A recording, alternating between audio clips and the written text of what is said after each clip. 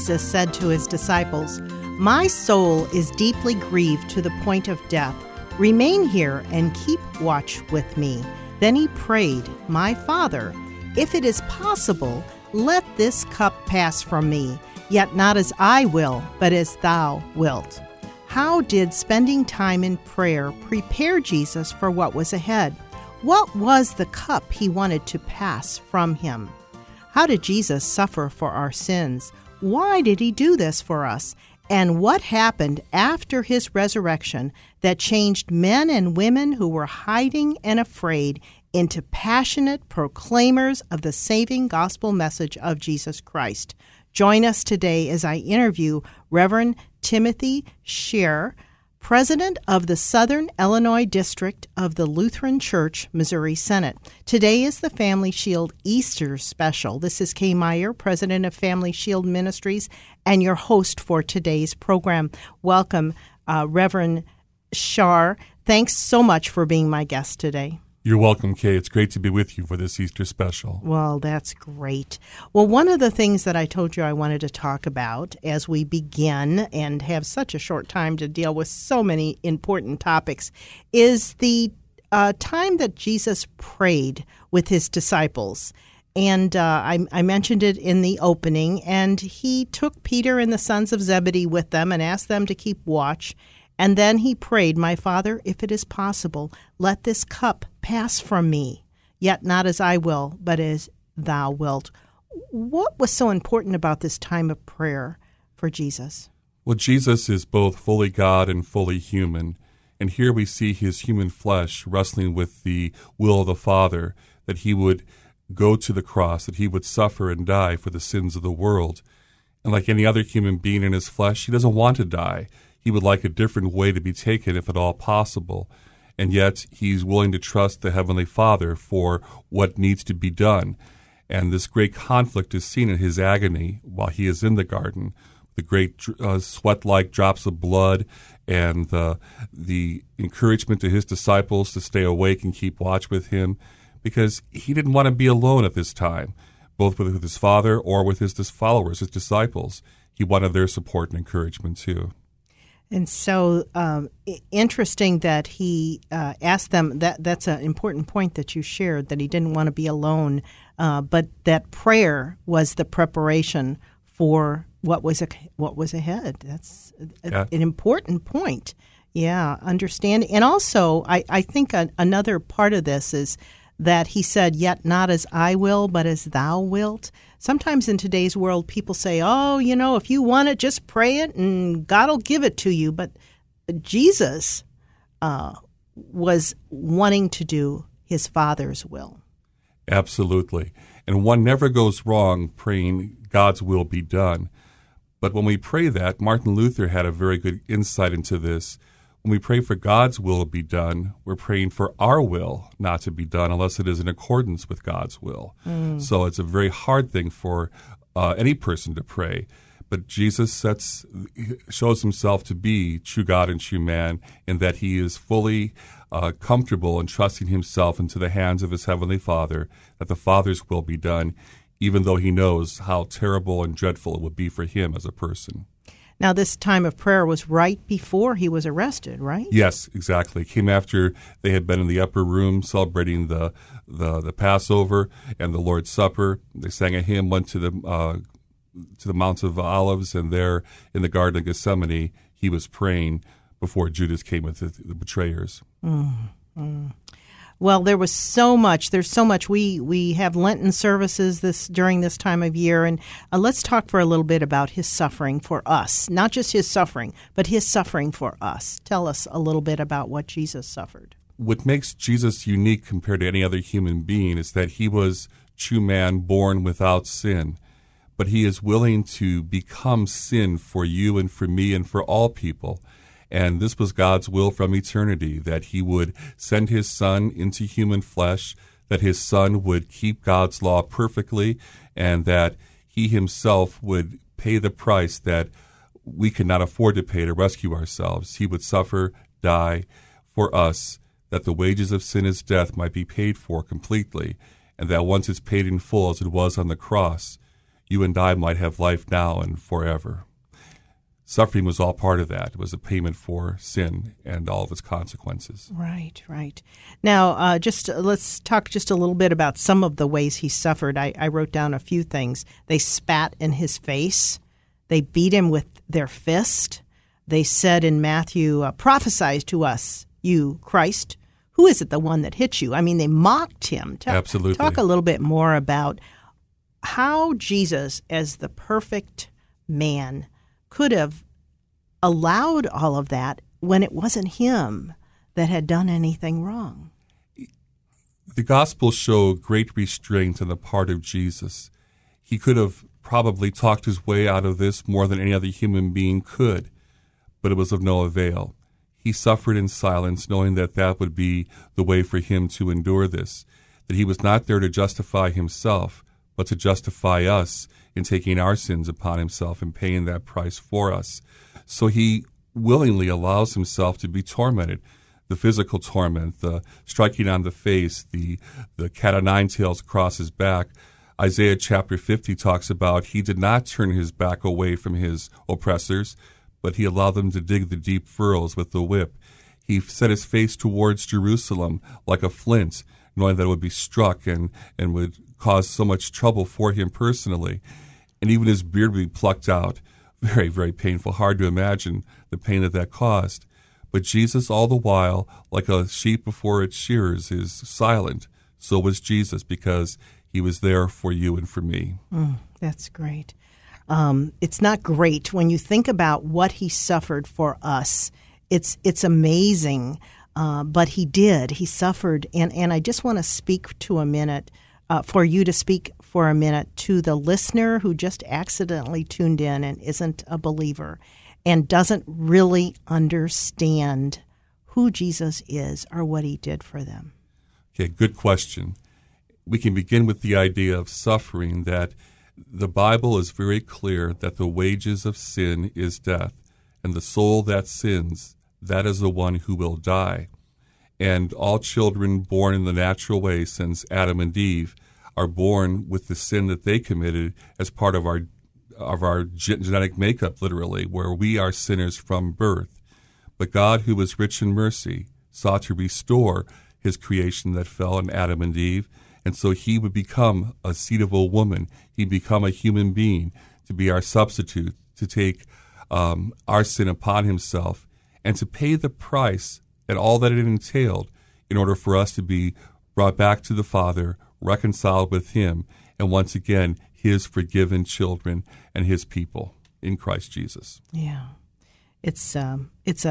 I hate to even use the word story, but it's a true story of Christ and what he has done. And in today's world, more and more people are abandoning the faith, are not coming to faith, I think because they don't know God's word, because there's so much there that can help us.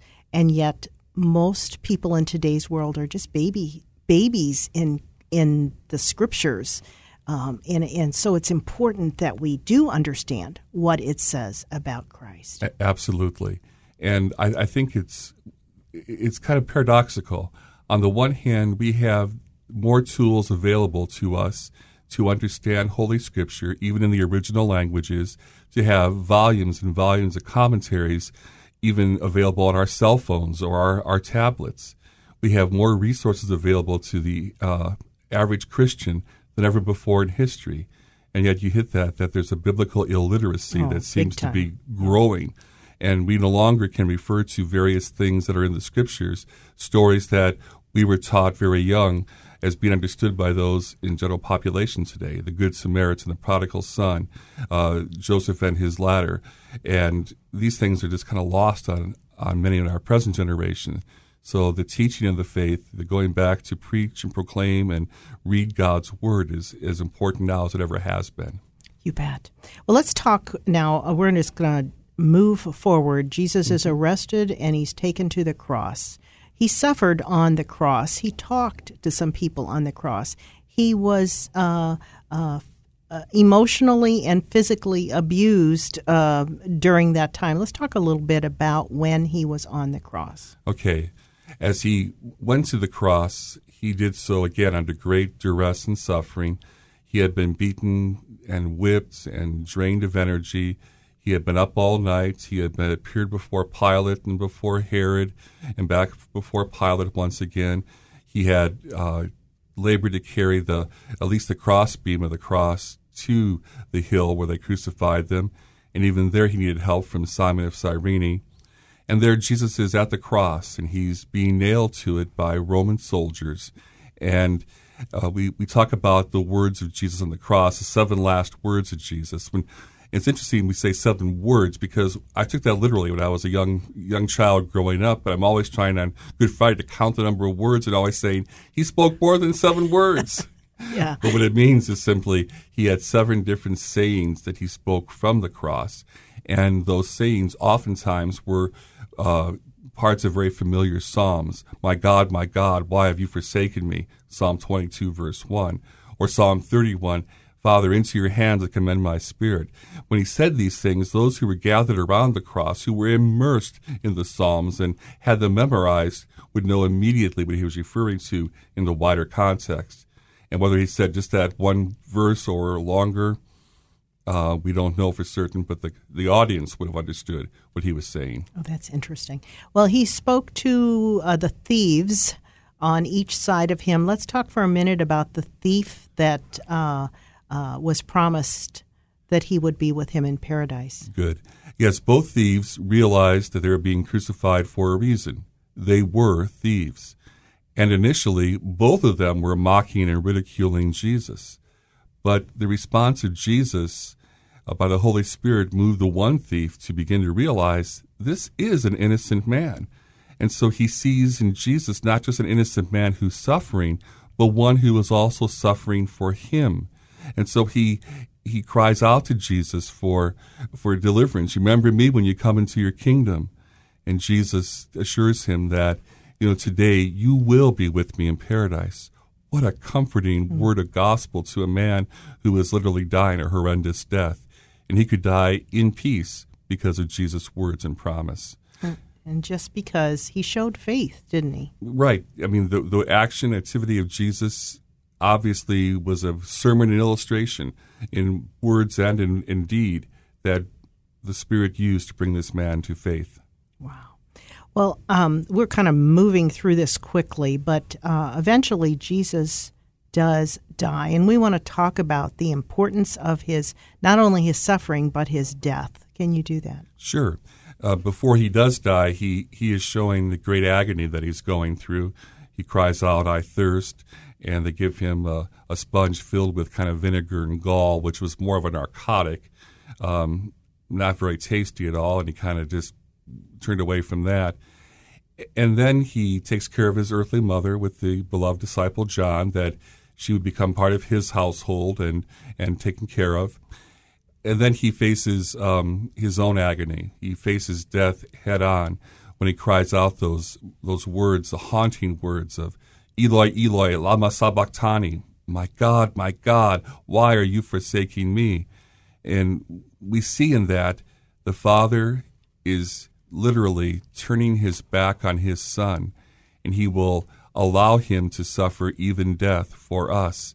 And in that moment of abandonment where he seems forsaken by the Father, that's where Jesus suffers the full torment of hell and sin and death.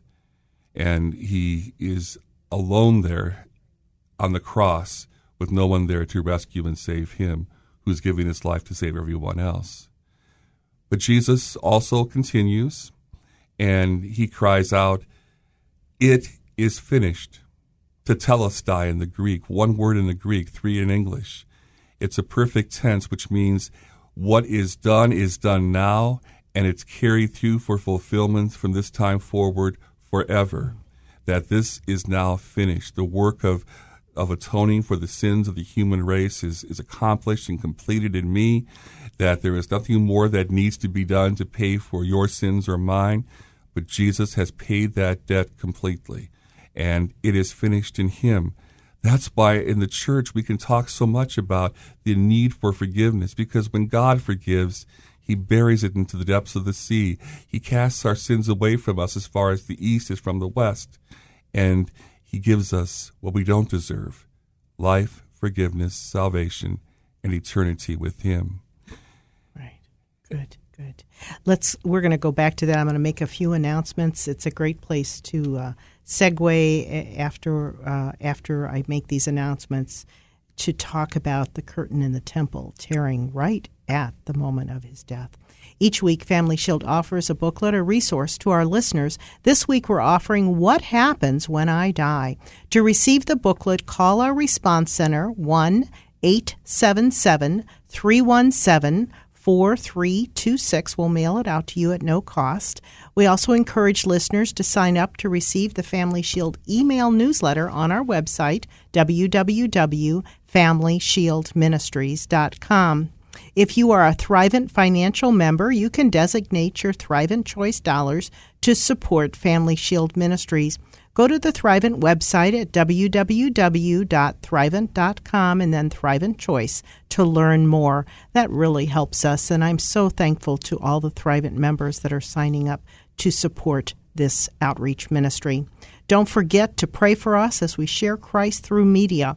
We love to hear from our listeners. Let us know what you like and don't like about the programs, and also prayerfully consider a donation to Family Shield Ministries. You can send that to P.O. Box 230015, St. Louis, Missouri 63123. Your gifts are tax deductible as allowed by law, and you can donate through PayPal on the website.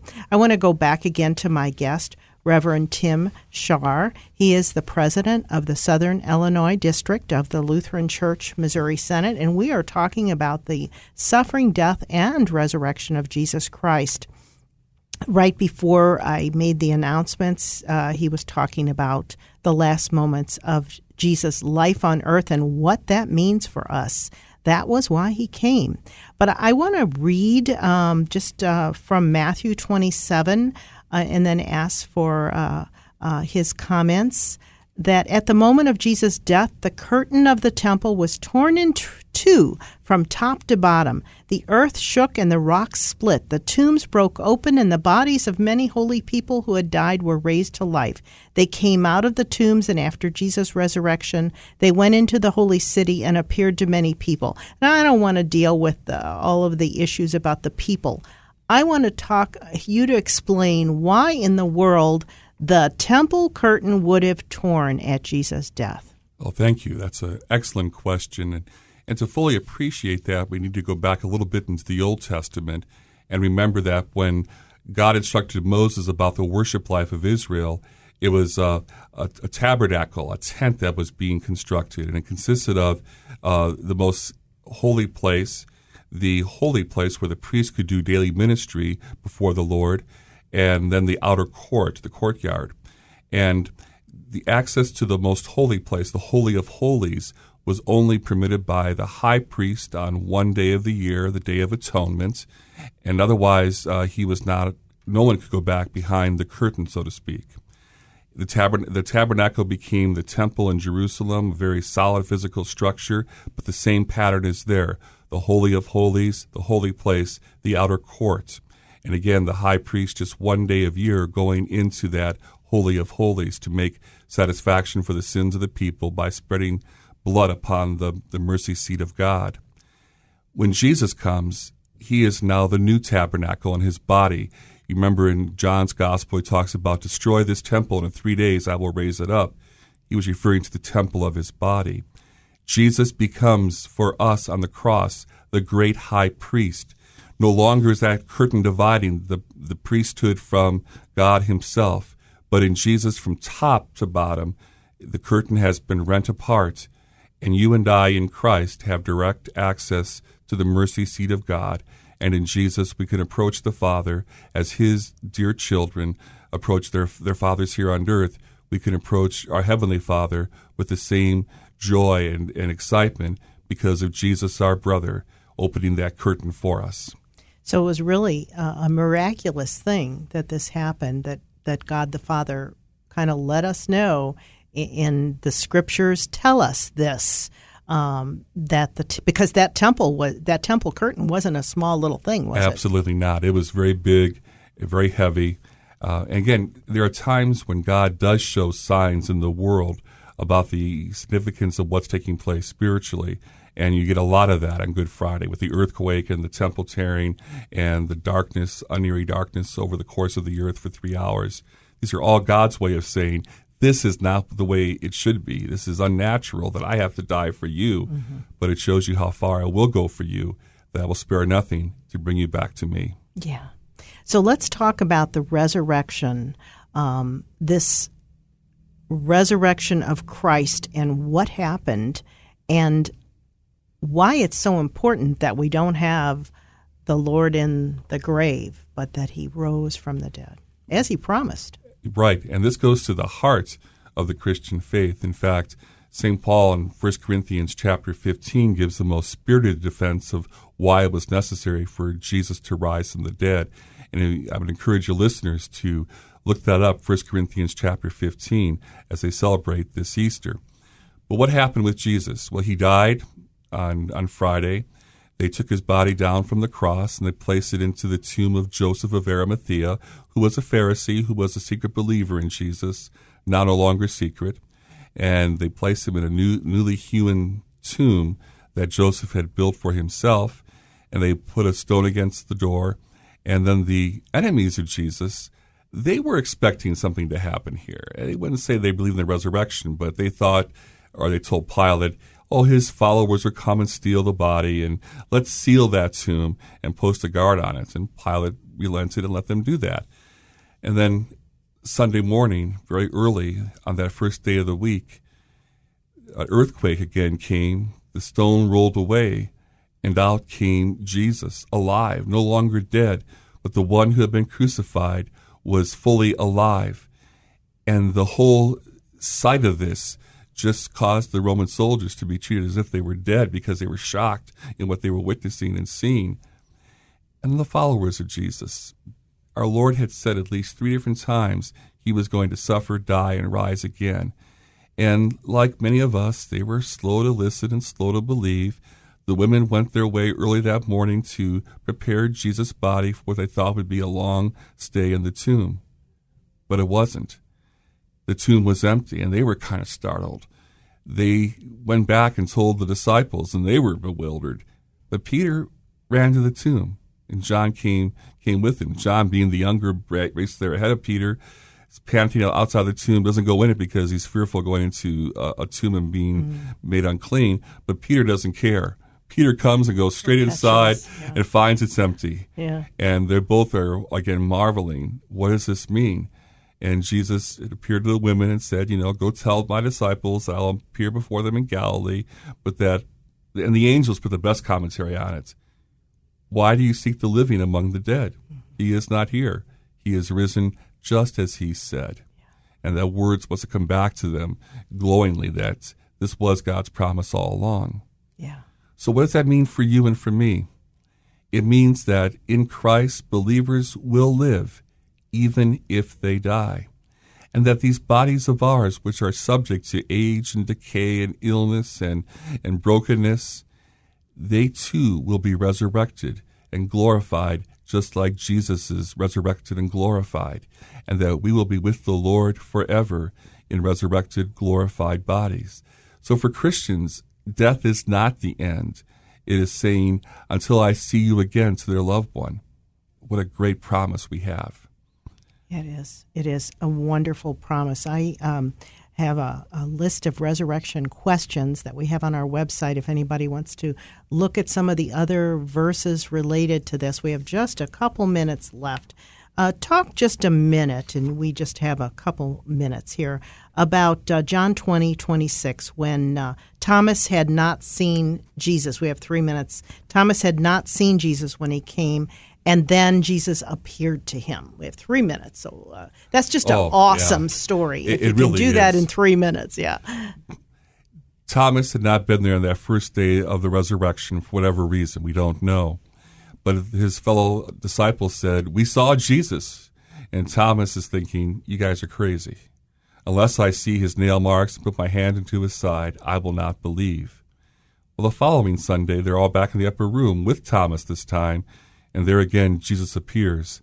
And Thomas realizes he is alive. We're never told he touched the side or put his hands in the nail marks, but seeing Jesus and hearing him, he cried out the great confession of faith, "My Lord and my God." Yeah. That's a powerful, powerful statement that Thomas made. One of the first Christian creeds, actually. Jesus is my Lord, he is my God. Yeah, we say doubting Thomas, but the powerful message of my Lord and my God was wonderful. So I never knew that. It was an early creed. And what became one, the confession of faith, yes. Oh, wonderful. Well, we have just 2 minutes left. Any quick thoughts you have as we end the program related to the suffering, death, and resurrection of Jesus Christ for our Easter special? The resurrection of Jesus changes everything. It means that even though we die, we live. Job also forecast the resurrection in chapter 19, and he knew that in the end, his Redeemer would stand upon the earth, and in his own flesh, he would see God with his own eyes and not another. And that same promise is for all believers in Christ. We will see Jesus coming back with our own eyes and not another. And as Job said, how my heart yearns within me, so our hearts also cry out, "Come, Lord Jesus, come quickly." Oh, that's great ending for the program. Again, my guest has been Reverend Tim Scharr. He is the president of the Southern Illinois District of the Lutheran Church Missouri Synod. If you want to learn more about Family Shield, go to our website at www.FamilyShieldMinistries.com. We also, again, want to mention What Happens When I Die is the booklet we're giving away, and this would be a great book for you to read to learn more or for you to give away to someone. 1-877-317-4326 is the number that you call to receive that booklet from us. Just give us a call. Again, the website, www.FamilyShieldMinistries.com. We hope that you will have a wonderful Easter and remember the resurrection of Christ. Thanks for listening. You've been listening to Family Shield, a production of Family Shield Ministries. Its mission is to educate and equip people through the power of the gospel to know Christ, grow in His Word, and to strengthen individuals and their families. To learn how you can obtain resources or support the ministry, go to www.FamilyShieldMinistries.com or write Family Shield Ministries, P.O. Box 230015, St. Louis, Missouri 63123. And tune in again next week for Family Shield.